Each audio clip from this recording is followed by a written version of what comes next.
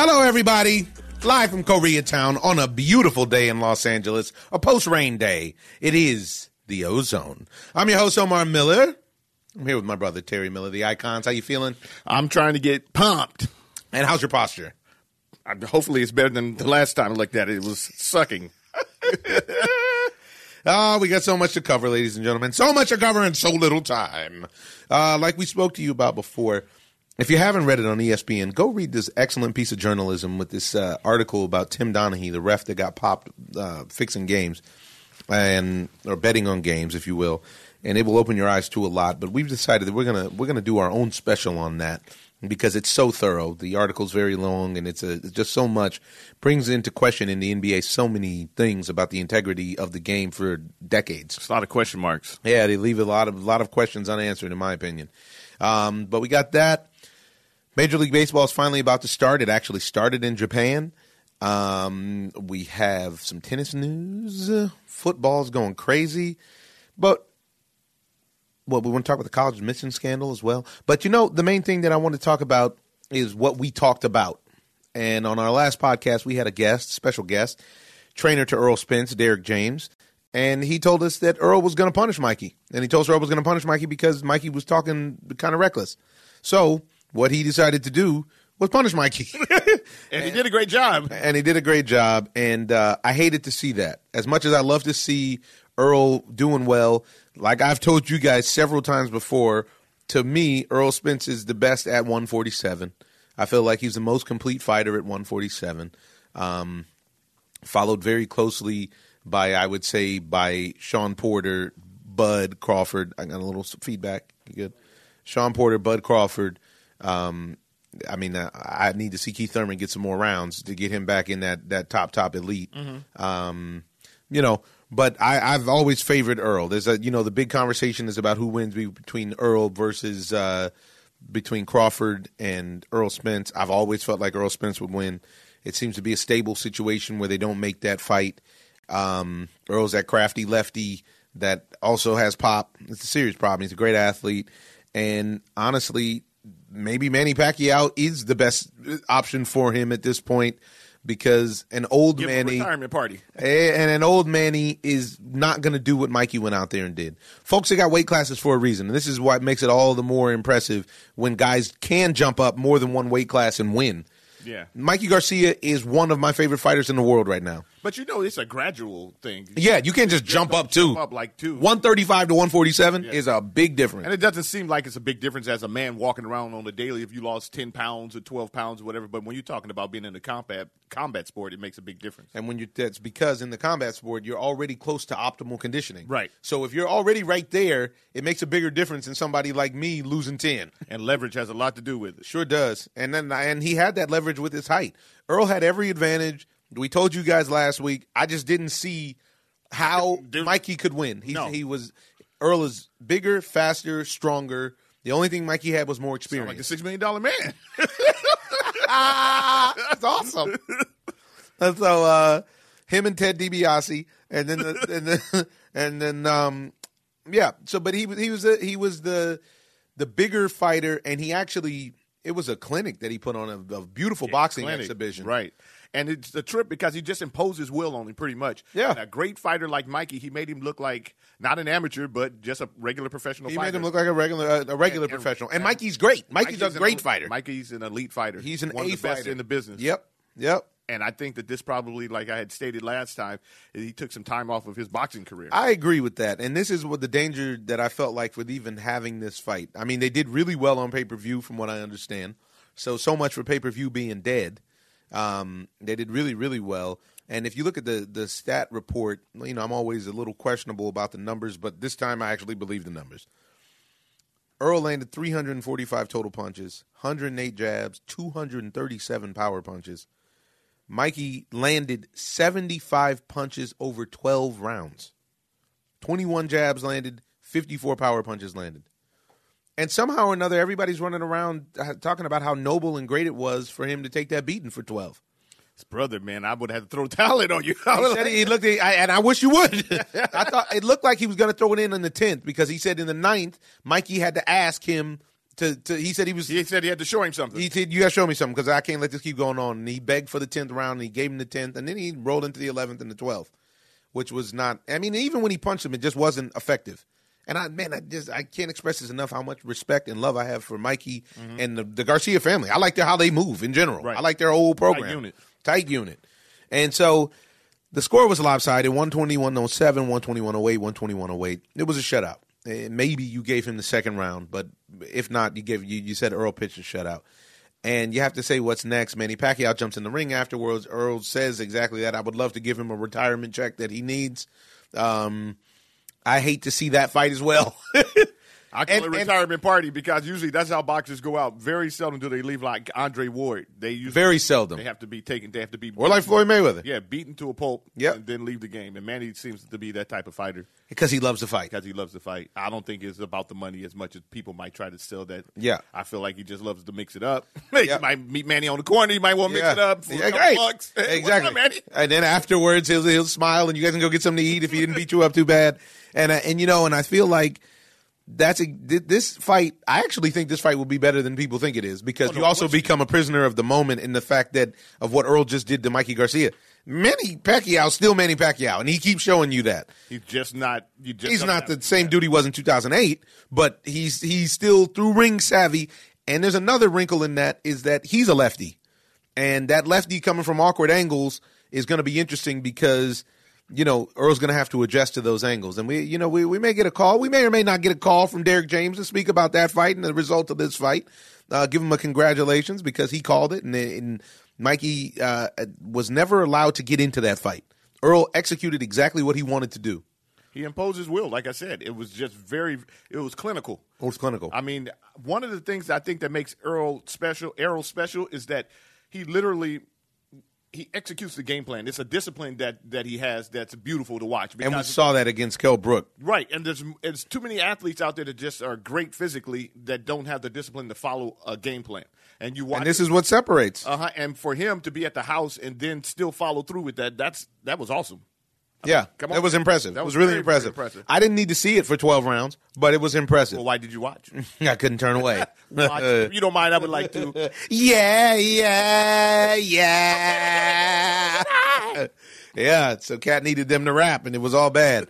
So, so one thing I will say, if he mixes it up with Manny Pacquiao, and he threw out a shots fired to the champ Sean Porter with the big WBC belt and said he can't sell out a family dinner. And Sean responded with saying he's selling out the family dinner on Sunday night. What a nice guy Sean is. I love Sean. Sean's a great guy. So the thing with Manny is what's not going to happen. Manny's not going to go out there and get punished for 12 rounds. Manny is willing to get put to sleep. He's willing to because with the chance that, guess what, he can get you there. And so Earl still will have a lot of the similar advantages that he had over Mikey in a fight with Manny. And I'm interested to talk to Derrick James about that. I think that moving on in the boxing world, something that you know what? On that card, I have to say, shout out to Riverside because Chris Arreola came back, and Chris Arreola actually had the heavyweight division. The world was his oyster at one point. He had a following. He was a fighter that people liked to watch, and he refused to get in shape. And the discipline that we're speaking of. That's what it is. He refused to get in shape. He used to come in to fight to 265, 270, and eventually he got done with the circuit of guys that built him up, and it was time to fight elite fighters, and they punished him. I was happy to see him lose weight. He came in at 239.5. I was happy to see him lose weight. I was actually happy to see that Chris still has his faculties about him. Right. Because he got beat up bad. He sure did. By one of the Klitschko's. By Vitaly Klitschko. By Vladimir Klitschko. I think it was Vladimir. Vladimir's the one that Joshua fought, right? Yeah. By Vladimir Klitschko beat him up bad, made him look bad, and punished him. Yes. And Deontay Wilder punished him. He broke his hand on his hard forehead, and then he punished him with one hand for the rest of the fight. And I was happy to see that he was able to bounce back. It's really impressive. I think he's going to end up getting other fights now. Maybe he'll fight the big Polish kid that fights out of Brooklyn, Kanowski, I think his name is. That guy's always out of shape. It's always out of shape. Sneaks up on you. But he's a good Butterbean. Yeah, low key Butterbean, but he's a good fighter. Better than Butterbean. But he's when he steps into the elite, he's gonna have a serious problem. Yeah. But that'll make a good fight if they make that fight between him and Areola. So that was nice on the undercard. But moving on, I want to talk about the situation with Deontay Wilder, PBC, Showtime, and DAZN. So before this fight, we were talking about the rumor mill had it Deontay Wilder was going to hold a press conference, tell everybody what was going on in his career and what was the latest. Well, the truth came out, and he did get an offer from DAZN, who is notoriously paying fighters very well since its inception. And they offered him, they started at 15, they moved to 50, then they eventually landed on a $100 million deal for, I think, 3 fights. Two versus Joshua. 2 versus Joshua. 1 warm-up and 2 versus Joshua. And he said no. So now when you reflect on that, who's dodging who? If you talked about dodging, because they're up to $100 million, not 100,000. Big money. Big money. Big money. And he's choosing to fight Dominic Brazil on pay-per-view. Yeah. And if is that a pay-per-view fight, or is that going to be a Showtime? No, that can't Showtime. be a pay-per-view fight. Nobody won't pay this. Yeah. The family dinner. The family dinner. Yeah, so. Because this dude says that, when Anthony Joshua, when they were talking about the money, that I offered them this, I offered them that. But now he's the one. Literally, it's out there now. So now Shelly Finkel, his manager, said this. Did you hear the reason why they said that they did this? Why?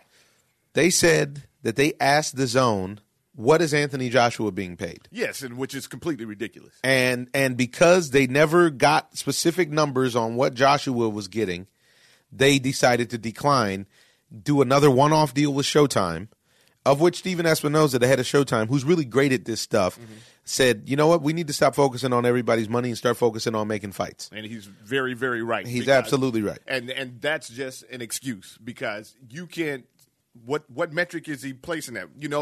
How can he get Anthony Joshua money when Anthony Joshua has 4 belts?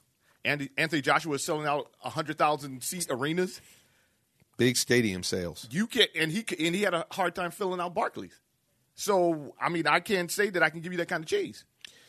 Well, it was disappointing to me. One, I want to see Bomb Squad get paid. Yeah, I would like to see him get paid too. I want to see him get paid generationally for the rest of his family's lives. Do that. And he's got a bunch of kids, and he's a great champ. He's a very entertaining champ. Yeah. He's a great champ. I just think that the problem was with him more so than anything is that money wasn't guaranteed unless he beat Dominic Brazil, which might pose a problem for him because he's been exploited to a certain degree. And if Dominic Brazil can get in shape, he can give him a problem. He's a big hitter, and Anthony Joshua destroyed him, but he's still a big hitter. He's a real heavyweight. He's a real heavyweight, and if he has any kind of boxing skill set, it should be competitive.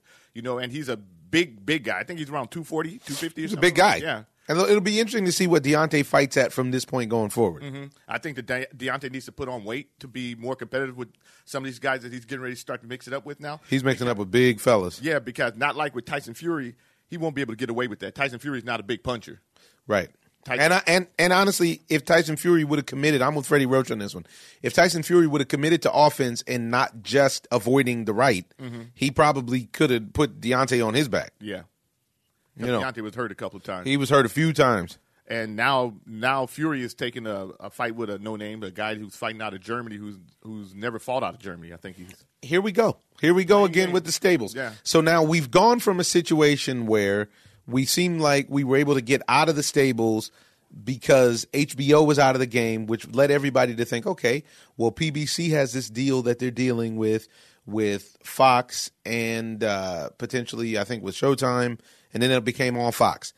Then you got Bob Arum and Top Rank, who has, I would say, the least amount of champs that you actually want to watch, but they do have some guys you want to watch, and they deal with ESPN Plus exclusively.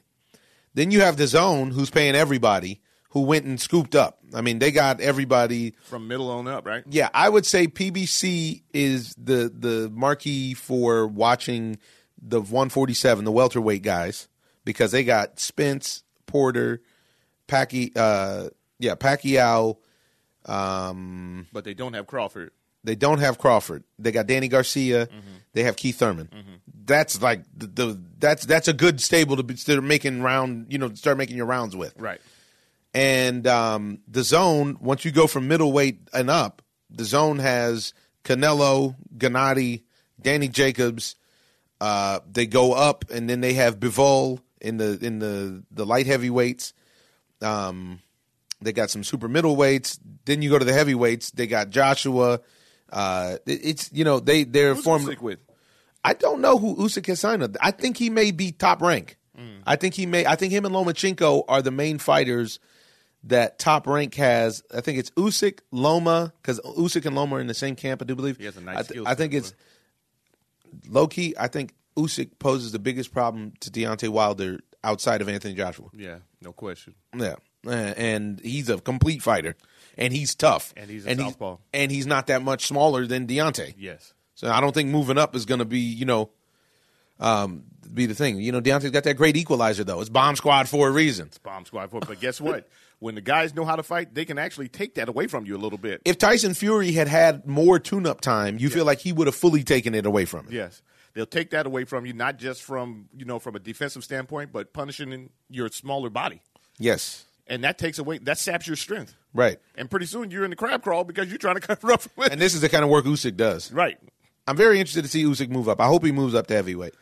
I like He's him the because only he's fast. fighter. He reminds you a little bit of Vander Holyfield, not a lot, but you would have to see him in more competitive matches. And see, he's somebody who I believe the flip side. He would give Anthony Joshua a problem, but Anthony Joshua is just too strong. He's too big. Yeah, he's too big. Too big for him. But I think that with Usyk, you're moving up from cruiserweight, and potentially, I believe that Usyk has what everybody thinks Loma has, which is the idea that Usyk makes fights that should be competitive, not competitive. Yeah, because he's a fast big man. He's the fast big man. That's fundamentally sound. Uh-huh. And he has an unorthodox style to a certain extent. And he's the only fighter in the world that has all the belts. Yeah. He's the only fighter in the world that's unified right now, which is impressive, and especially in the world of stables. I ain't trying to knock him. It's not impressive because everybody's hiding from each other. Everybody's trying not to get a zero. Obviously, he's not hiding from anybody. Right, he's not hiding. But, so we can't take that away from certain guys because now we're looking at a situation where Deontay Wilder actually had the chance to unify, and then now he's darting it to a certain degree, and this is a unification match. This is what he's supposed to have been fighting for. You're talking about him and Joshua? Yeah, him and Joshua. It's going to be very interesting to see how it all plays out. But the stables, it hurts the game, and now they're planting this seed with this lineal championship or champion, which is I don't want to hear about no lineal nothing. Is there a belt that goes with the lineal? And I also don't want to hear about multiple belts in within a division. So like right now, Manny Pacquiao's the people's champ. People love Manny. Manny has a belt, but Manny actually has a regular WBC belt. Uh-huh. Sean is the WBC welterweight champion, meaning there's divisions within the division, right? So that they can keep creating belts to keep getting people, a reason to fight. This is why you had that situation with Broner all the time, turning up for a belt. And it's like, how did he turn up for a belt? He just lost to somebody, right? Next thing you know, he's a champ. Okay, now then they can start selling that on advertising. Oh, champion, blah, blah, blah, blah, blah, blah. It's like, come on, man. So everybody needs to do their research is what you're saying. Or all of these sanctioning bodies need to stop playing games and just be stingy with your belts. Have one belt per weight class. Quality over quantity. That's what I think it is. That's what I think the move really is. So, I don't know. So what belt are you up for? Right now I'm up for the lunch belt. I'm looking for, to pick it up, I'm looking for medium sauce. But links. I'm looking for tips and links, medium sauce. So, yeah, it's going to be interesting to see how that all plays out. And honestly, I just want to see the best fights. They should have a round robin. Let's do. I'm not a fan of the round robin. The only reason why takes too long. Yeah, and the only reason we need it now is because of the stables. But fighters should just fight. You look back in the 70s and 80s; those guys just mixed it up. It wasn't a thing where this guy's in this group over here, this guy's over there. And like I said, I don't believe that the guys are scared of each other. That's what I was going to say. I think it's business because I don't think it's the guys. Now, with this thing with Deontay Wilder, it makes me question a little bit because I think that he might be having a little doubt planted in his head as far as. Or, see, to me, I don't think he has a doubt. I think he's just getting, I think he's just getting bad business advice because Shelly Finkel and them actually know that he's flawed as a fighter. They may be there. Or Shelly Finkel and them are like, you know what? Let's gamble because I'm not the one risking taking a beating. You don't know. What kind of gamble is it? Fight Dominic Brazil.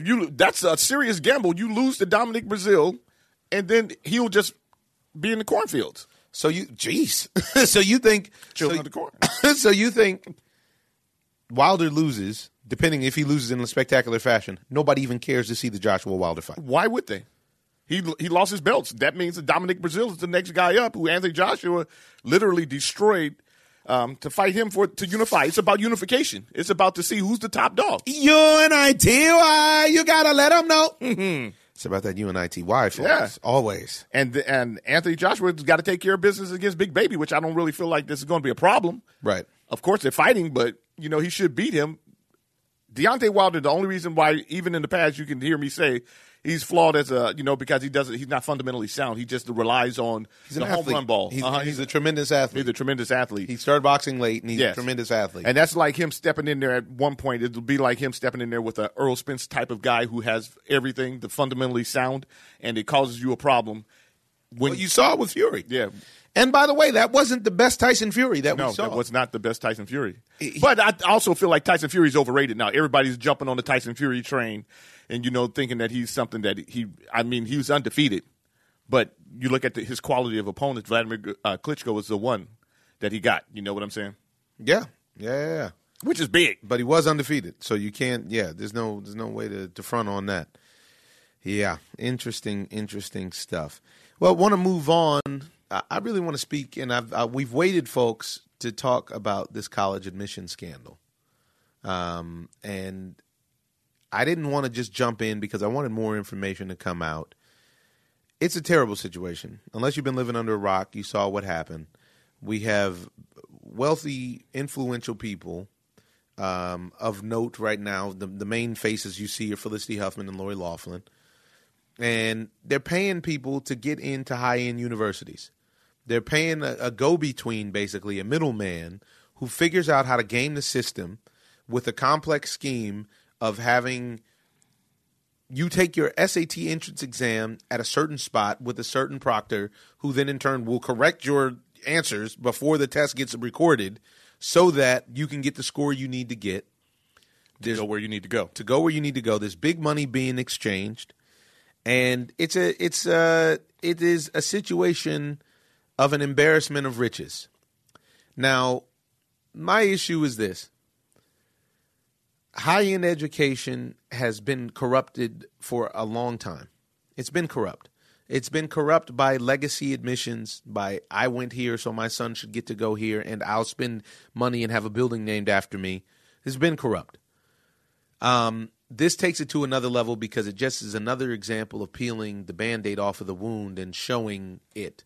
And to me, this is another Trump effect because this just shows more and more how America thrives on this corruption, but it also thrives on the propaganda that hard work is the way to the top.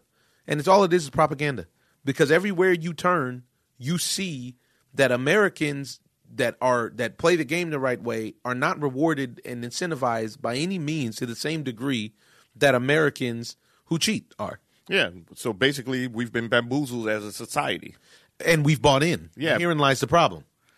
And herein lies the problem with having A-Rod call games on Sunday. Exactly. It all ties together. It all ties with Robert Kraft now wanting to fight or suppress the videotape of him getting his happy ending. All this kind of stuff. But everybody wanted to turn a blind eye to it and act like it wasn't going on. Everybody knows this stuff has been going on forever. It just so happens that now with this Trump effect of everything, that it's really the microscope is out there. And there's a big division. There's a big gap there between the have and the have-nots now. And so the have-nots are having a little bit more to say. And then now we can actually get more of information out there. And there's a voice with technology now. Yeah. And also, I think that what's happening is that the have-nots are actually now becoming aware and awakened, if you will, to the idea of exactly how rigged the system is. The system is rigged and flawed in so many ways. Forget about college. What about prison? If you have money, you don't go to jail. And if you don't have any money, you go to court, then you go to jail and stay there. And you may be executed. Come on, man. And so with this, I want to tie this into what we talk about normally, which is sports. The reason this ties in is because part of this scam on the college admission scandal is they're giving away scholarships for kids who are not even playing sports. Right. Which means that the scholarship is being taken from someone who actually needs it. From a potential athlete. And all of these situations are being who probably biased. Yeah, probably who worked his butt off so that he can actually pass get a high score on he or she on the SAT. And now it's not being rewarded because this person has more money than I did, and so that they can actually invest in the school. It's the equivalent to me of the booster club.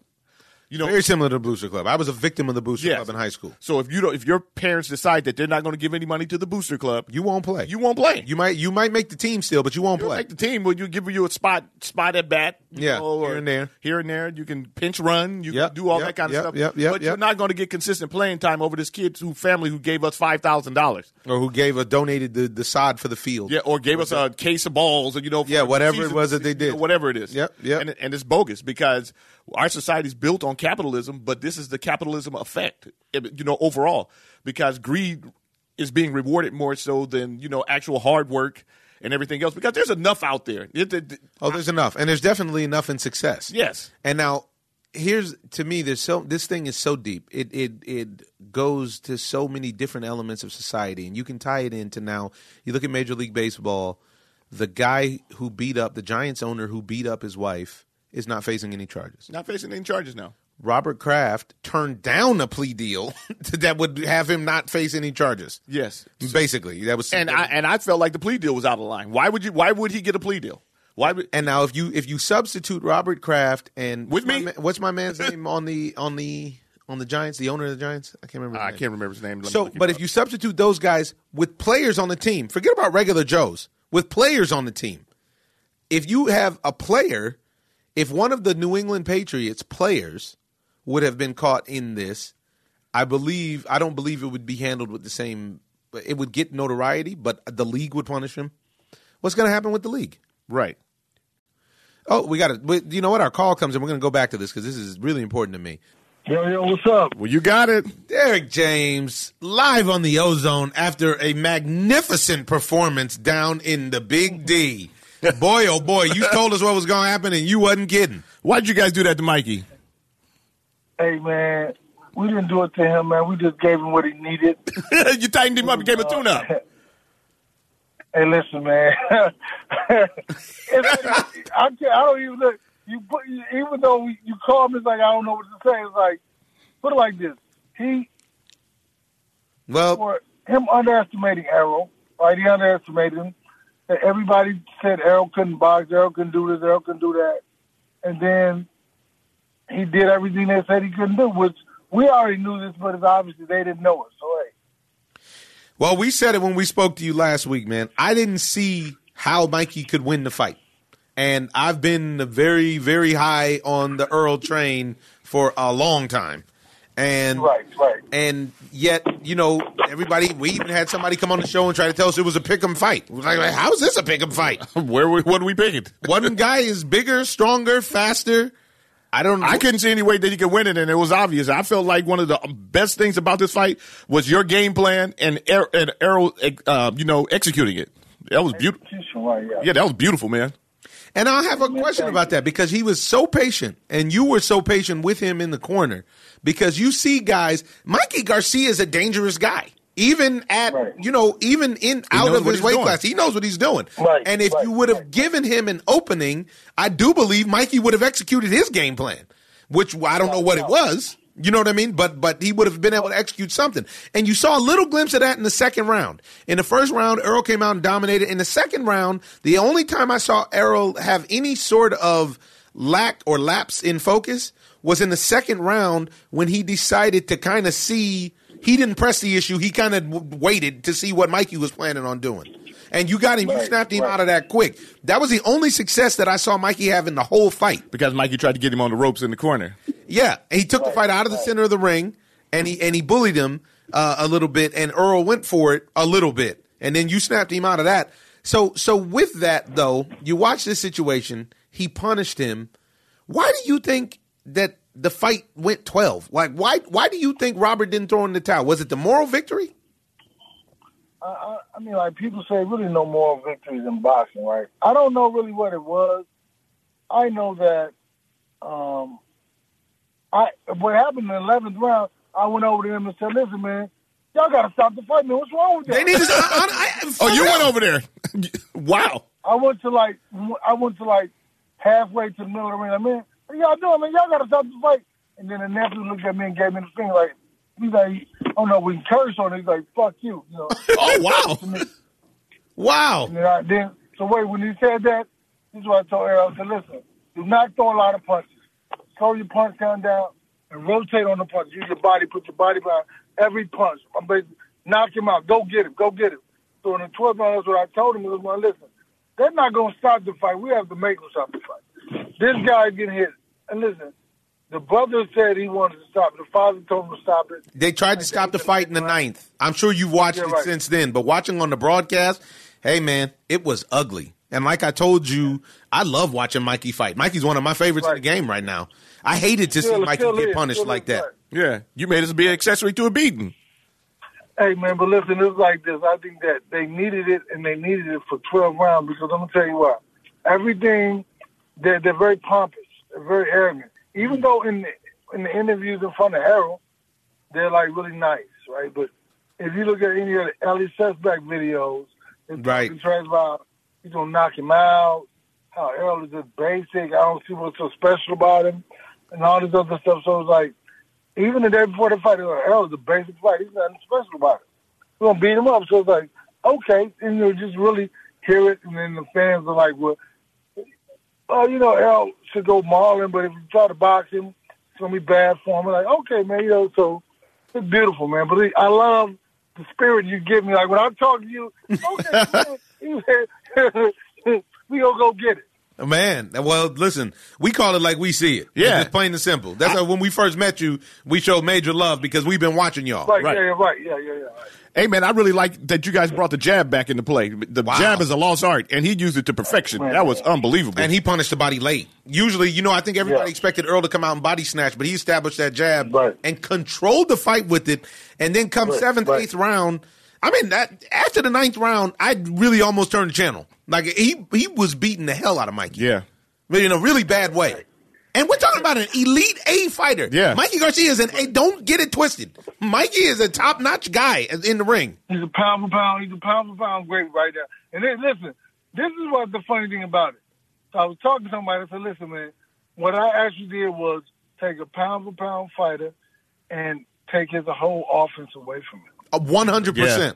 Yeah. Listen, and took it out to see. And this was funny about it. And we kind of talked about it when I listened to people talk about how intelligent he was, how if people wouldn't have talked about it, it wouldn't have came to me like that, right? Like, he's so intelligent, he's so intellectual as a fighter. So I'm like, man, I said, okay, so what we're gonna do is while he's trying to think, we're gonna keep a jab in the face so he can't think past the jab. And eventually he's punch drunk. Right. But, so people talking. I said, okay, that's what we're going to do. We keep the jab in his face. Then afterwards, they were talking, well, he's this, he's that. And I said, Errol, listen, this is what, when I thought about that, I came and told him at the gym, this is what we're going to do. But then a couple of days later, I said, okay, he's a shorter guy. He's shorter arms. He only has 2 options, maybe 3. The 2 options are he's going to come to you or he's going to try to catch you coming in. Because everybody already knows Errol is aggressive. He's going to come. So we're going to catch him coming in. I said, okay. But I said, and maybe thirdly, he might try to counterpunch. So we'll see. So Mikey tried everything that I said. He did. And he wasn't quick enough. He wasn't fast enough. He couldn't catch him. Doesn't have the size. Right. So it was like, but when you're prepared, and the brother said, this is one thing about the brother. He gave a consolation interview. But at the same time, he kind of didn't say the name. But he didn't say, well, the trainer had it prepared. I mean, like, come on, man, listen. You didn't feel like he gave you the love. He didn't give you the respect that you deserve, trainer to trainer. Well, I think that he just was like, everything Mikey tried, Errol was prepared for it. So, like I said, we took his offense away. And there's something you can do to take away a fighter's offense. There's several things you can do. One of them is counterpunching, but we didn't really counterpunch until we got close in the mix. But I won't get into it because some boxers may be listening to somebody. They're listening. Believe it. They listening. They're listening. They're listening. One of the things I love that you did, D, is that you had Earl stand tall. Yes. And I tell you what, I can't tell you how many of these fights that I've watched where the big guy gets small. I just watched it the week before last with Ugas and Sean. Mm-hmm. I love Sean Porter. Sean is actually my friend. But Ugas kept bending over for some reason. Sean's like 5'7", 5'6". And it wasn't because he was getting body work. He was just bending over. You're not helping yourself with this. And these are basics. This is stand tall, pop the jab. That's it. I'm not some boxing guru. Keep the little man out. Make him pay to come inside if he wants to do that. And you could see that Mikey would have to pay a big price if he dove in there. And pretty soon he got to the point there that you knew that he needed a knockout to get in there. There was no offense. He had no offense. But you know what? Like, so listen to this. I'm a new age guy, right? Okay. I believe in standing tall, but you can't stand too tall because just like boxing, like football. So if that defensive back is standing up straight, he's gonna get smoked off the line. Right. Mm-hmm. So he has to be in a ready to go position. You got to be in an athletic position. Right, ready to go. So just like boxing, so you can't be too high up. But what I did, I watched when he fought Robert Easter, right? I watched how he jumped up to a taller guy. So he wasn't really throwing punches higher. He was jumping up trying to hit Robert. So I said, okay, when he gets on, that's what he's going to do to the taller guy. So I watched him when he fought Adrian Broner. At the beginning of Adrian's fight, Adrian was moving a lot. So I realized that he has to get set to punch. So, but if you're not shuffling, just like I said, if you're defensive back, that defensive back has to get set to run, you're going to get smoked every time. Right. You got to always be set at all times. But Mikey would have to set the punch. When he threw a hook, he would have to like kind of tighten up. So I said, okay. So like when I saw that, those are the two things. And then when he throws the right hand, he tends to think about this. This guy is a double jab right hand artist, a triple jab. He didn't throw really any right hand. Couldn't get it off. Couldn't even get it off. And he knew if he threw it, he was going to have to pay with Earl's left on the counter. That's right. You're right. And I watched the little video of him. You know, we did the little television show, the little fight camp. So I saw them try to practice countering the right hand. I was like, okay, I know not to give anything. And like, I guess they're like, so what? There's nothing they can do about it. But he was so worried about that jab. Man, he was worried about that. He took so much body punishment too late. Rounds 8 through 12, he took punishment. Right. Man. Yeah, you think about this, guys. The jab is the easiest punch to throw. It's a punch you throw more often, so you throw with more frequency, so it's easier to throw. But it's the hardest punch to block. Man. Right? Man. The hardest punch to block, easiest punch. It's the fastest punch you can throw. And listen, just like if you saw Jamal Charlo versus kid named Philadelphia, when Jamal knocked him out with a jab. Oh, yeah. I can't remember cat's name. In the first round. In the first, 30 seconds. In the first round. Oh, yeah. So when you step in, so think about it, the jab can really be the hardest punch you throw because it's the physics. People talk about boxing, and they talk about the sweet science, but there really is physics to it. Oh, yeah. That's your whole body behind the punch. Boom! I mean, so Julian Williams was the guy's name. But when you step in with a shot like that, man, you see how hard it could possibly be. But Earl was just hitting with a jab, man. And that was beautiful, I mean. It was beautiful. It was beautiful. I completely agree. It was a beautiful, ugly brawl. Right. You know, one of the biggest things is that now what I really appreciated was to watch him throw jabs because it seems like fighters don't use it as much anymore. I watch Anthony Joshua do it, but most of the time fighters don't use the jab anymore. We talk about it all the time. We call it the lost art of the jab. Which is why Gennady Golovkin's so effective. Yeah. Okay, now, all praise. You put together a monster. And congratulations, by the way, on the numbers. I'm hearing the pay-per-view numbers were outstanding, which is great. Yes. I appreciate it. Thank you. Because also, besides the fact that you guys get paid, the other piece is there's a real war right now trying to make pay-per-view not the option. Obviously, with the contract that you guys are under, pay-per-view is the main option. Right. With the platform you're on. Now, speaking of which, we saw Spence invite Manny into the ring after the fight. Manny came into the ring. It's so hard not to like Manny Pacquiao. He's just such a likable guy. And, he seemed happy to be there and was, he watched the fight and was like, wow, man, you put in work. I remember that. and now, do you see that as the next step? And I got a couple questions for you. I'm going to let you run with this for a little bit. Do you see Manny as a realistic next step? Because I remember when Sean won the belt against Danny Garcia, you guys jumped in the ring, and it was supposed to be Sean and Earl as the next step. So there's that. And two, how do you feel now with everybody pretty much universally recognizing Earl now as the better fighter between Crawford and Spence? Because forever, I can't tell you how many people I get in arguments with about how everybody telling me Bud is better than Earl.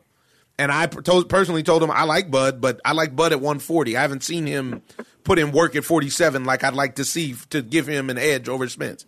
So how do you feel about that? All of a sudden, everybody's – do you think it's prisoner of the moment? Do you think people actually appreciate his skill? And then what about the next step with potentially with a showdown with the legend Manny Pacquiao? I think that, first of all, I'll answer the one about his skill. I think that it gave them another reason to love him, or for the people who didn't like him, it gave an idea. So, okay, well, he can do other things, so it showed his depth. And I think that's beautiful because now they don't know really what to expect, which throws a whole other form of complication to the whole situation. Because now you train for one thing, you don't know what he's going to do. You have no idea, right? That's but big. Then for the shows another dimension.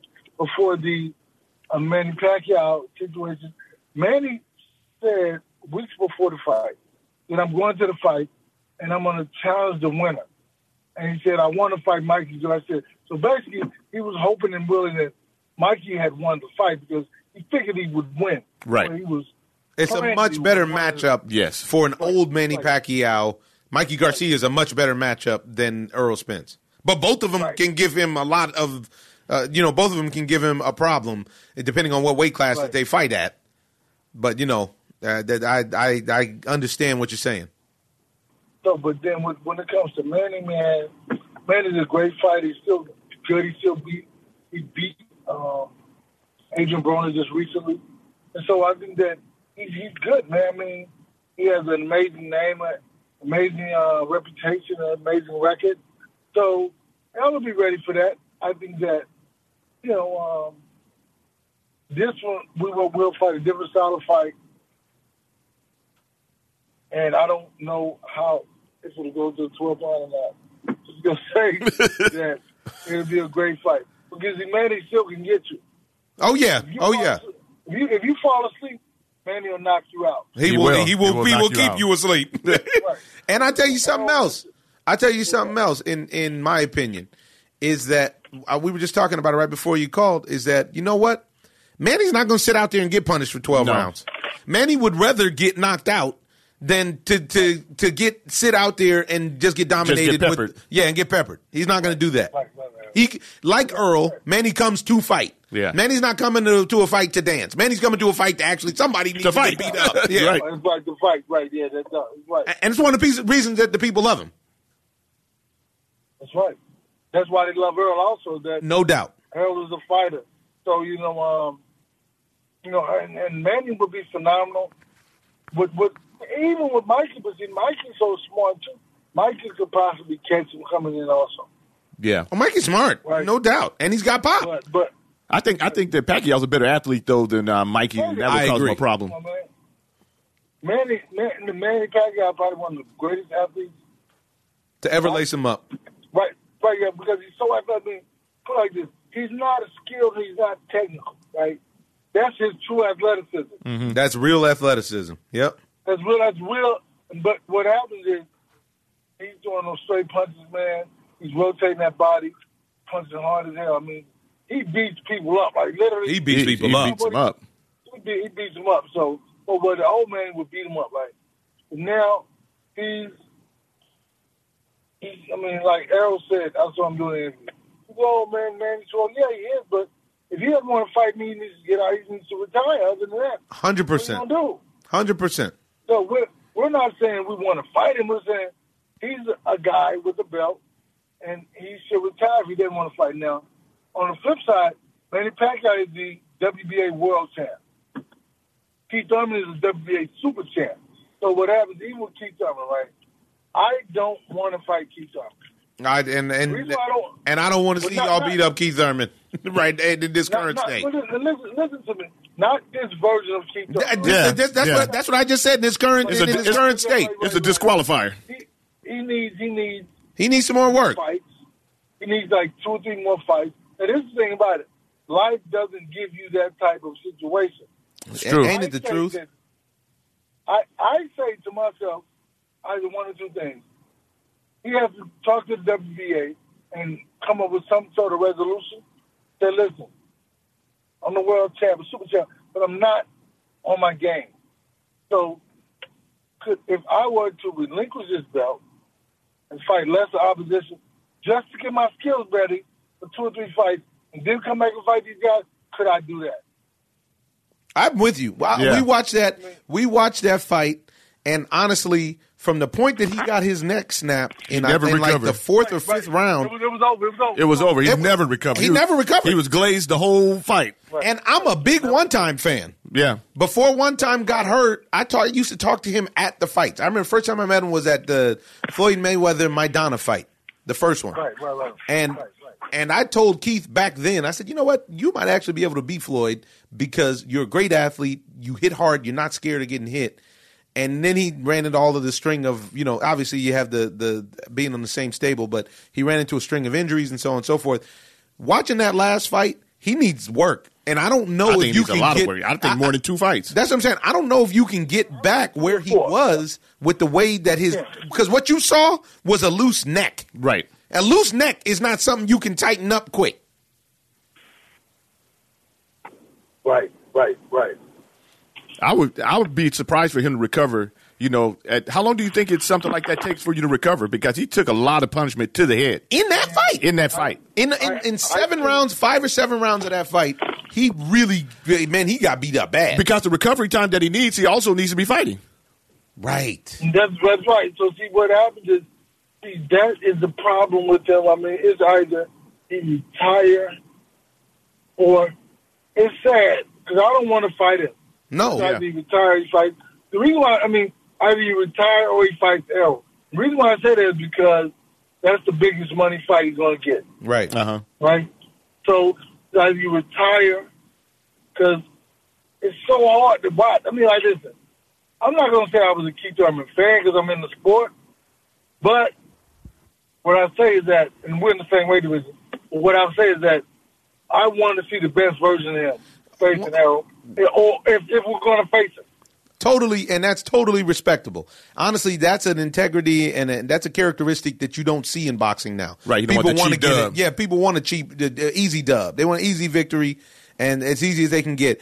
And the Keith Thurman that fought, that was fighting before 2017, totally different guy than the guy that fought Josecito Lopez. Totally different guy. Right. And some of it is ring rust, but also we all know how boxing is. Some of that ring rust never comes off. Yeah. And then it takes a guy that if Josecito Lopez punished him like that for those last 5 rounds, I think it was like the 7th round when it started to look real, when he just had to get on his bike and just start running. Yeah, right. If a guy of Josecito Lopez's caliber, who is, at the tail end of his career, who's supposed to be a journeyman at this point, who was supposed to be a fight. He was retired. He was retired. Right. Come on, bro. How are you going to go to the top of the heap and fight? You aren't there. You ain't ready yet. I don't know if he can ever get ready now after watching that. Because he took so much punishment. There was a lot of punishment. That's what I said. Because I don't even want to fight him because I don't think it's fair to him. It's not fair to the fans. It's not fair. It's not fair. Yeah. And now tell me this. Now, what do you think? Sorry to cut you off. What do you think about the second half of that question about now everybody awakening to the greatness of Errol Spence? I think it's beautiful, man. I think that. But you know what it is, too? I don't think about it. So I'm happy that we won. I'm happy that everything happened. But when you start to think about all of that, you lose your steps. You lose yourself, right? This is like the celebrity who loves to be approached. He lives for that. And he's only that because he feels good about himself because people approach him. What about the day nobody approaches him? Right. Yeah. People don't know who he is. They forget about him. But see, I can't get caught in that because I will lose my steps. Like people say, Derrick, you're fighting in Dallas, you're from Dallas, and so grand and so huge. I said, yeah, but I can't think about that. They said, why is that? Because I will miss every step before the day of the fight. Every step I take will be a misstep if I'm thinking about how big it is, how grand it is. So I think that I have to stay within myself, man, to say, I'm happy about it, but I can't, like, be so overjoyed that we made it, because I don't know what making it is. And, you know, I think when you make it, it's at the end of the road, right? You made it to the end of the line and a successful career. So for me, I'm happy about it. I'm glad that they see that he is more than just a banger or brawler. But in reality, I want to, you know, I want more. So they know it. Okay, we want more. We're gonna push the limit. Keep pushing our issue till we get to where whatever it is Errol wants. All right. Well, we appreciate you calling back. Wanted to show love. You did exactly what you said you were going to do, and so did Errol. And that's a beautiful team. Teamwork is beautiful. And honestly, I think the teamwork that's taking place in the welterweight division is more evident and more beautiful than in any other division right now. You got you and Earl. You got Sean and his dad, Kenny. You have fighters that are with their guy, you know, and it's it's nice to see. Right. That's how you build a fighter. You know, that's how you build a legacy. Right. Man, I'm happy to be back on the show. I told y'all. We roll with you. We didn't fight it. Yeah, we were not fighting. I know you did. I know you did. And I was like, man, I started thinking, hey, they gonna hit me up? We didn't get right here and hit you up. I was like, because I know they didn't forget. So I was like, no. Man. No chance. It's beautiful for the love, bro. To be honest, I mean, it's beautiful for the love. Just really to see, like, how you all expanding, you know, the situation from acting to this to that to whatever. I mean, like, having your own podcast. That's what it's about. We got to do it. We only get one go around on this thing. Right. I think we're living in a beautiful time for us in America. Like, Amen we talked about. Remember I talked to you about last week about how we grew up watching fights at Caesar's Palace, right? Mm-hmm. And during the fights, it would be like nothing but Hollywood in the front. It was unreal. Yep. Rows, right. So think about that. Now that age is back, and we are the guys who are in the mix. You know what I'm saying? So it's like, hey man, it's beautiful. That's all I can say. You know what I mean? It's beautiful. Well, love is mutual. Yeah, thank you. All right, now, well, D, thanks for calling in. We'll get you back sooner than later. Anytime you want to talk about boxing or any other sport, just give us a shout. Yeah. You let me know, man. Look, I'm a regular on the show now. You're a friend of the Ozo. Let's do it. Oh, yeah, whenever you want to talk about boxing, you let me know. All right, there it is. All right, now, peace. Take it. Bye. Later, guys. Yeah. Ah, that was great. That was great. I mean, he told us. I'm sorry. I don't know what. I'm sorry. What else can we do? So back to what we were saying though about the college admission scandal and how it's overall connected. The man from the Giants isn't facing charges. Robert Kraft turns down a plea deal. Now in a really ride with me on this one, folks. In a really advanced society. In a society that was interested in the greatest possible outcomes for all of its members, why would higher education be hidden? Why in the world would you want less people to get into Harvard? Why? Why would you want less people to get into Yale? Wouldn't that devalue the devalues society? Right. Not just you graduating from that school. No. You paid for something that you actually didn't earn. But I'm not talking about that yet. I'm talking about the idea. I know what you're talking that about. These schools came out differently than where you went with it. The idea is that society has an exclusionary tactic for school. Why would society not want as many members of its society as educated as possible? Now, I understand that there are different levels of education and intelligence in society. Some people need to be at the JC. Some people need to be at the state university. Some people need to be at a trade school. Some people need to be at a university of the state. Some people need to be at a high-end private school. I understand that. But what kind of society are we living in where the society itself wants to exclude as many people as possible, except for those who are already privileged, from having the best possible chance at furthering society by getting the best possible exposure to education? What it shows me is the wealthy, especially the wealthy in America, but I venture to think that it's the wealthy around the world, but especially the wealthy in America, are willing to do absolutely, positively anything to make sure that inequality remains. Anything that's necessary, I'm willing to do to make sure that I maintain an advantage. Now, do you think that that's by purpose? Yes. And I really believe that, because inherent in that is the concept that if things are equal, I may not win. So because of that, I know things aren't equal. And this is the argument that's always made is, well, it's always been this way. And now it's my turn, you know? And I just think it's a fine-oiled machine that works for itself. I don't think that people particularly go out to do these things, but it's just that it's just like you said, it's the way that it was. It's the way that they feel like it's the way that it should be. Business. It's the cost of doing business. You know, you watch people all the time. Now that's not even a question of integrity, although it actually is when the rubber hits the road. You know what I'm saying? You have to make a conscious decision. Now, one of the tricky things about this is that they're saying that the kids actually, more of the kids that didn't know that the take was on. I believe that. I believe it with some of them. I don't think for the with most the majority. part. Yeah, I would think that for the most part. See, now this is where this was the last point I wanted to make about this. Go ahead. No, I just want to say that in that perspective as well is that the kids are stuck on stupid, because you should actually know if you go and take an SAT how you should have some kind of feeling on what you scored on the test, whether or not you should be able to get into USC or Yale. And I'm going to go one step. I'm with you and to support that and to go one step farther than that. Here's my point. You actually cheat society in this way, which may even be worse. I'm on the fence. I don't really know how I feel about it yet. Which may even be worse than taking the spot of somebody who really needs the exposure to a higher education, which studies have shown over and over again, blacks and the Hispanics, Latinos that are exposed to higher education, it generationally affects the economy of their communities.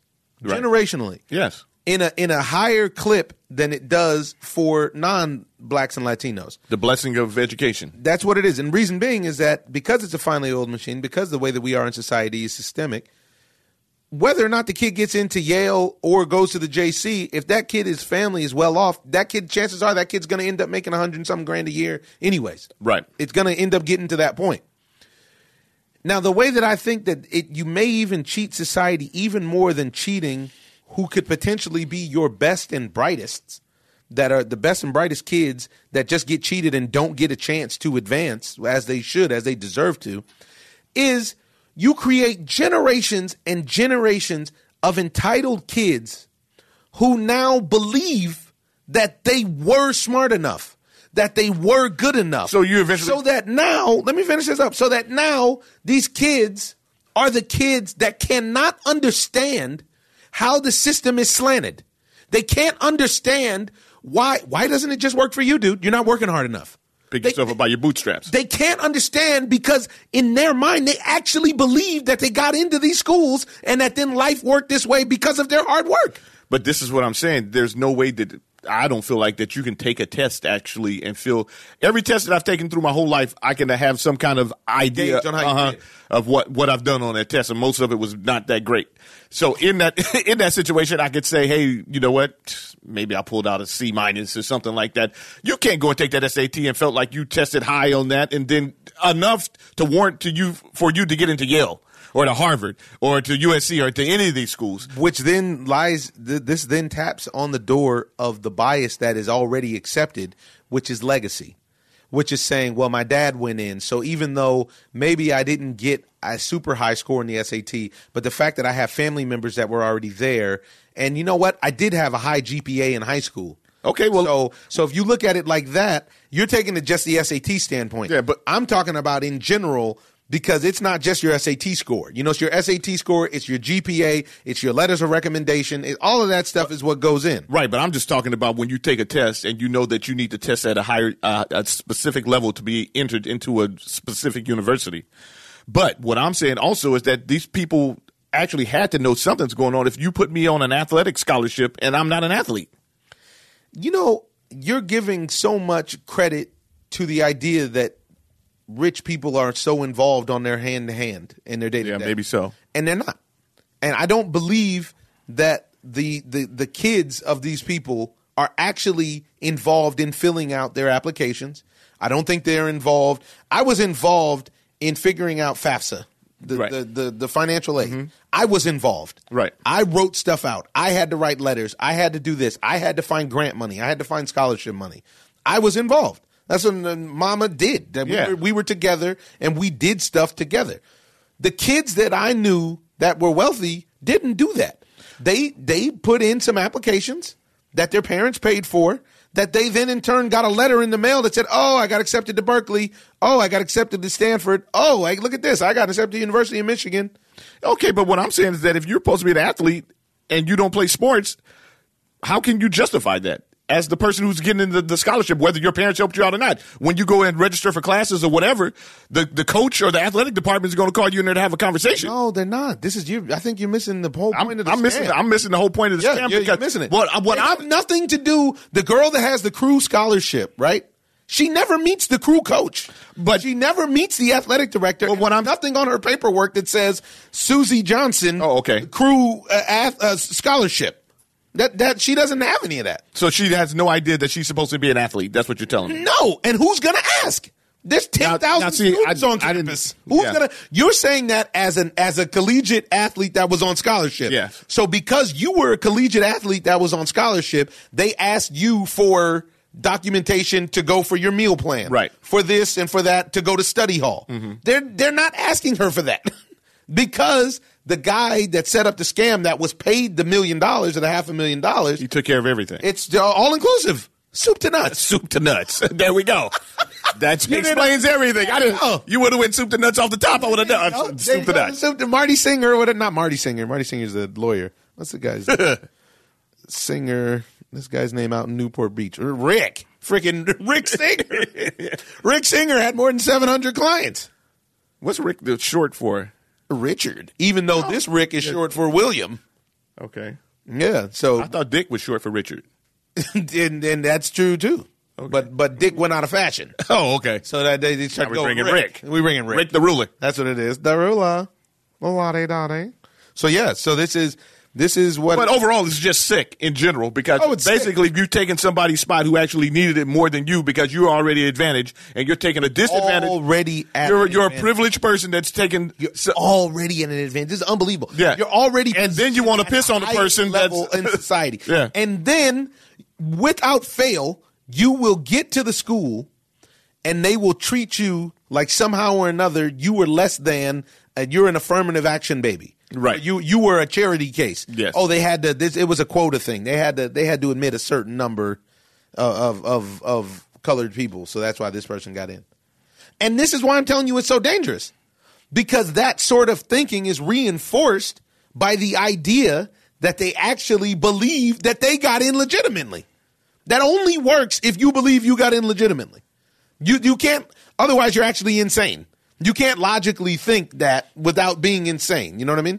Well, I felt like some of those kids knew that they were supposed to be there on an athletic scholarship or whatever, and it was just, par for the course. There might have been a situation where they say, well, you don't have to worry about going out there, And I probably was thinking about it from an athletic perspective. But, what I'm saying is that I thought that they literally knew that they were there on an athletic scholarship.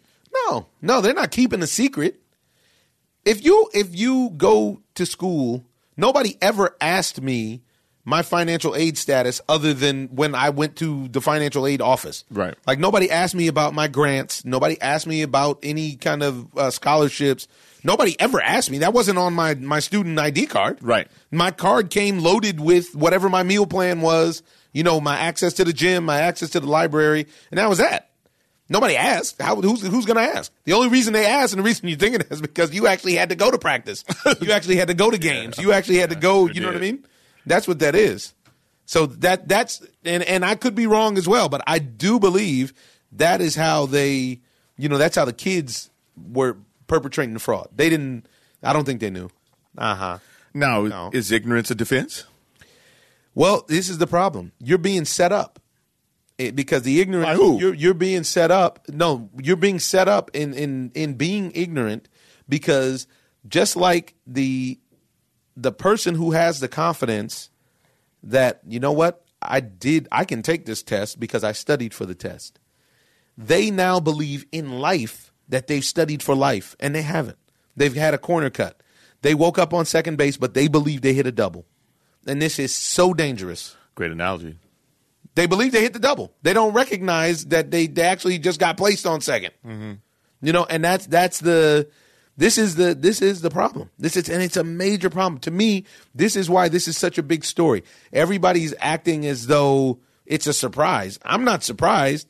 I'm pretty surprised that the information has come out. But even the legal ways now, let me ask of influencing college admissions is bunk. Yeah, exactly. But let me ask you this. Why is it that you think that it came out? I don't know. Now, see, there's usually something behind it. This is why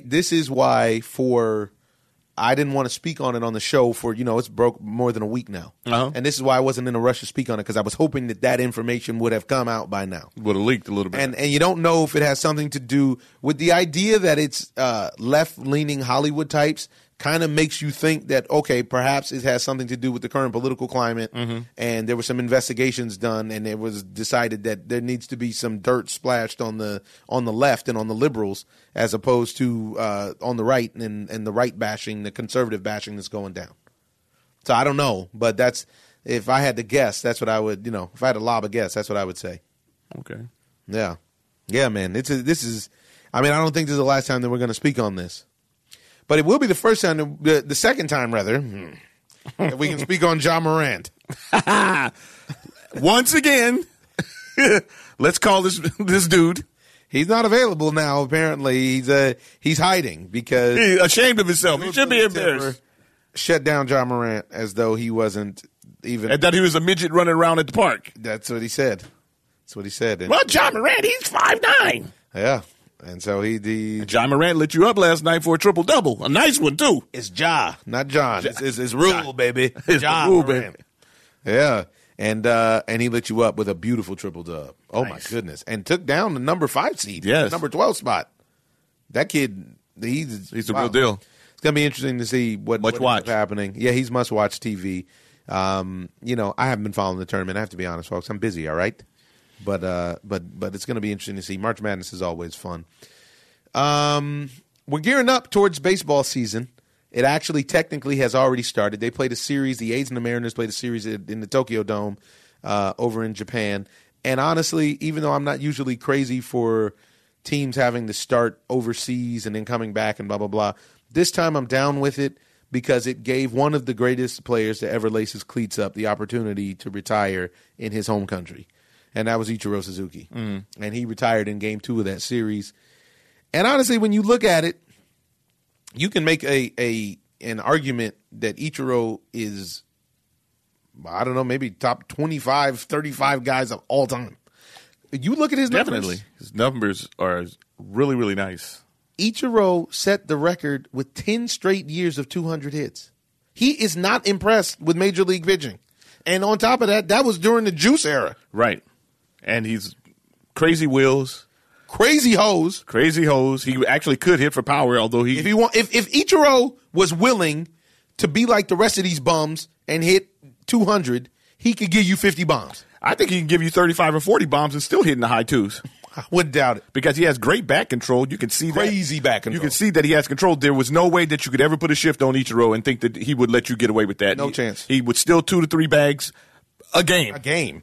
I think it's a couple of times he stole like 4 or 5 bags in the game. And he would have been up there with Rick, I do believe. You feel like they had to slow him down. And all of this came in the latter half of his career.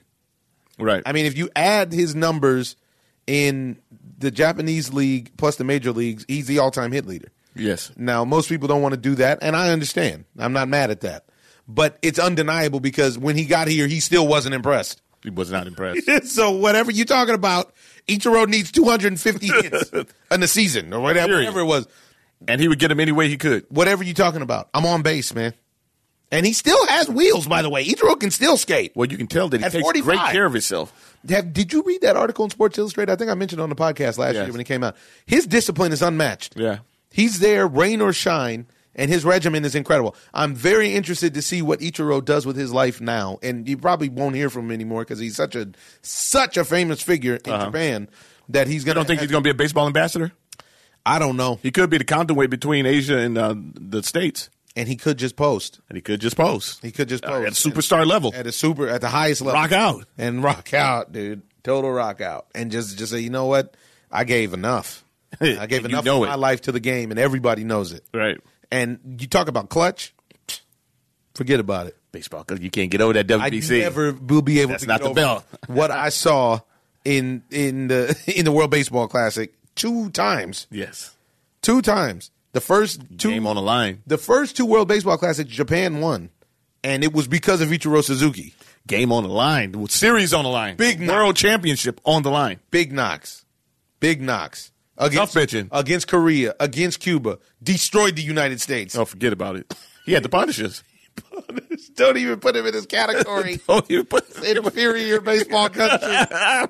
Unbelievable. I mean, I watch it with my own eyes. Yeah. This guy, base knock up the middle, big. I mean, I'm still yet to be, and we've been at the Game 7 of the World Series. Yes. I have never been at a game that was more rocking and rolling than the Korea versus Japan game at Dodger Stadium. Intense. I have never been to a more intense baseball game. It's intense. That was fun. We as Americans, we can take that loss and just go head back to the beach, go get us something to eat and whatever, and go get paid. Time for spring training. Those guys take it serious, dude. Yeah, we finally took it serious. You got us one this last one. Yeah. Enough was enough. Not going to be the same without him. It's not going to be the same without him. Yeah, we still got staying in baseball. You still got Keg Krimble, who has not signed. But guess who did get signed? A fella out in Anaheim by the name of Mike Fish. No, Mike Trout just set a record. And, honestly, a lot of people are saying he gave them a discount. Because when you add the numbers 426.5, $426,500,000 for Mike Trout. Comes to $220 a game, right? To some, I don't know what it is. I can't even do the math. But it comes to Trout, keeps Trout in Anaheim for his entire career. And the thing about it that's crazy is people are saying he got a discount because it knocks off the 2 years of the extension for $155 that he had already signed. Mm-hmm. So even though he's the highest paid in baseball history, how old will he be when he retires? 39, I don't know, but 39 in theory when this deal ends. 39, and guys now can play. Guys that take care of themselves can play past that. The only problem I have with it in the latter part of your career is that the fans turn on you. They're going to turn. I don't know. It depends on if he gets him the ring. And then the other thing that they're going to do is Angels. Good luck. By the end of his career, the theory is somebody else will have signed for more yearly average than what he's making, so the deal won't seem like an albatross. But I would be remiss to not point out what's considered 2 of the worst deals in baseball history were signed by the Angels in long-term deals. $125 million over, I think, 8 or 10 to Josh Hamilton, and nice. $240 million over 10 to Albert Pujols, who was a Dominican 33 at the time, I do believe. Nice. 31, something like that, which is, who knows how old he really is. Still hard for me to believe that Albert Pujols is younger than me. With his dogs barking. Dogs screaming. By the All-Star break.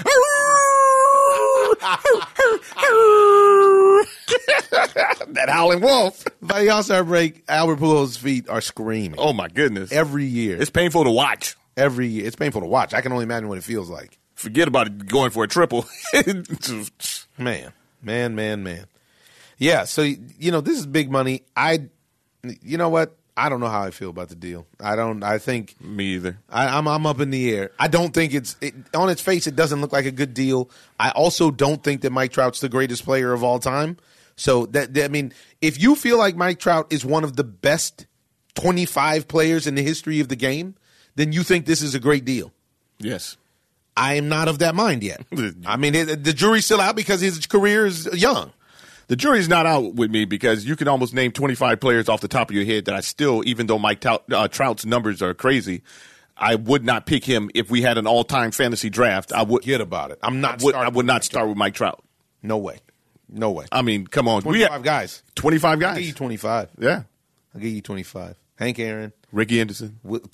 Willie Mays. Mickey Mantle. I mean, just keep going. I mean, DiMaggio, Ruth, Garrett, Ted Williams, Frank Robinson. Come on. Brooks Robinson. Come on. And we're not even throwing in pitchers. Babe Ruth. I'm not even throwing in pitchers. I'm not even. How about Babe Ruth? He does it both. Come on, man. I mean, and honestly, once again, I will harp on this. Roberto Clemente. Yeah. His numbers, although they've come up with this fictitious WAR thing, Mookie Betts' numbers are right there with him. What is Mookie going to get next year? Do you take Mike Trout over Ichiro Suzuki? No. No. Chance. No. No way. No way, no how. No. Yeah. I don't know, man. I mean, call us crazy. You guys can call in and actually call us crazy if you like. The number call you nuts. You can call me you're crazy and I'm nuts. 424-254-9663. Call in, leave a message. We'll play you on the air. That's 424-254-ZONE 9663. And for those of you listening across the pond, mate, that's a +1 because we're in the United States. All righty. So, opening day starters, the Dodgers decided to move Hyun-Jin Ryu to the starting spot. Right, and Urias is give him a start as well. He's in the rotation. Is a guy that can dominate, that Yes. they are asleep on. Yes. And He's if they gonna keep turn out to be babying one him, of the. they're going to give him the job of Chamberlain. Please don't do that. I'm just saying. Yeah. Jackie Robinson. Come on, man. I mean, it's just the list doesn't. Willie Horton. Come on. I mean, we can. Al Kaline. Come on. A lot of guys. There's a lot of guys. There's way more than Smith. There's way more than 25 guys. There's almost 100 guys that you can name before Mike Trout. I'm going to take Mike Trout over Ozzie Smith, over the greatest shortstop to ever do it. Lace him up. I don't know if I can take Mike Trout. I mean, I do know, but I can't take Mike Trout over Derrick Jeter. Are you crazy? Bernie Baseball. Bernie Baseball? You come on, man. I mean, this is what I'm talking about. Everybody's caught up in the moment. Mike Trout is a great ball player. Great ball player. Not even knock Mike Trout, but you guys are putting too much pressure on this kid to be something that he's not yet. And his numbers are what they are, but we can't all of a sudden come up with a way to quantify it, a metric for it, and then bring it and post that next to the guys from the past. It doesn't work like that. Tony Gwynn. TG didn't even strike out 100 times in the season. Or his career, I don't think. Come on, dude. Vladimir Guerrero. I'm taking Mike Trout over Vladimir Guerrero. Come on, man. Over Rod Carew. Come on. I'd ride Carew. Are you crazy? I remember him getting that triple in the All-Star game. God. Unbelievable. That's against the best players in the – come on, man. No lowering of the bump, none of that stuff. Man, I'm telling you. No shifts. If you watched baseball your whole life, you've seen a lot of guys play the game. And Mike Trout's a great ball player, but Rick is my favorite, so you got to say it, but my other favorite. I got you. Ken Griffey Jr. Yeah.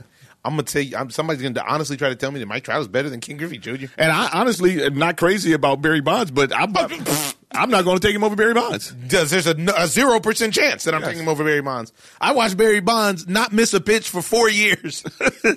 Never miss his pitch. Never miss his pitch. Well, Kenny Lofton was here and stated that. Yeah. You know, but the thing of it is that this is what I'm talking about, getting caught up in the moment. You can't get caught up in the moment and have an all-time draft and say that I'm going to start with Mike Trout.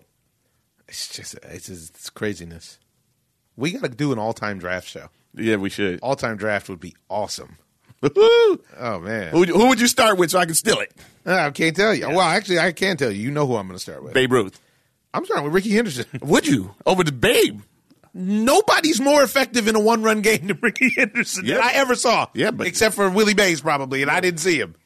Willie. Come on, man. I would take Willie probably. They say Willie Mays is the ultimate. Really, in real life, Willie Mays. Him, Mickey Mantle. Him and Mickey Mantle. Forget about it. Come on. I mean, I'm going with my era. So I'm going. I like to go over the whole thing, man. Forget about just your era, because even Ty Cobb's numbers are crazy. He was a racist, but the numbers were crazy. What that got to do with the game? Yeah, what's that got to do with the game? Oh, speaking of which, I may go with Peter Francis Rose. Yeah, the all-time hits leader. Now, let's talk about that real quick. I know we're short on time, but this guy We're bringing in gambling in baseball. How about this? And now Pete Rose, the all-time hits leader, is being on the outside looking in. Why is it that now Pete Rose needs to be put into the Hall of Fame, right? Can we say that Pete Rose should be there now? We're gambling on it now. It's the cat is literally out the bag. The fox is in the hen house. He's eating good. He's eating good. It's unbelievable. Well, we'll leave you with that, folks. We didn't get to cover everything. We got to give you more episodes. We get it. We got to give you more content because we love to bump our gums. My father just told us the other day that to put Instagram on his phone so he could listen to us bump our gums. It was hilarious. All right, gonna leave you with a quote here, an unnamed quote, and it says, "Effectiveness begins with elimination. Choose your ignorances as carefully as your interests." It's really deep if you get into that one. We're all in it together, folks. I'm your host, Omar Miller. You can find me on Instagram, Twitter, Facebook. I'm all over. You can find my brother Terry, the Icons, EYECONZ, all over as well. Argue with us. Tell us how you feel. Just have an opinion, for God's sake. This is the Ozone. Ozone. I'm just living the dream.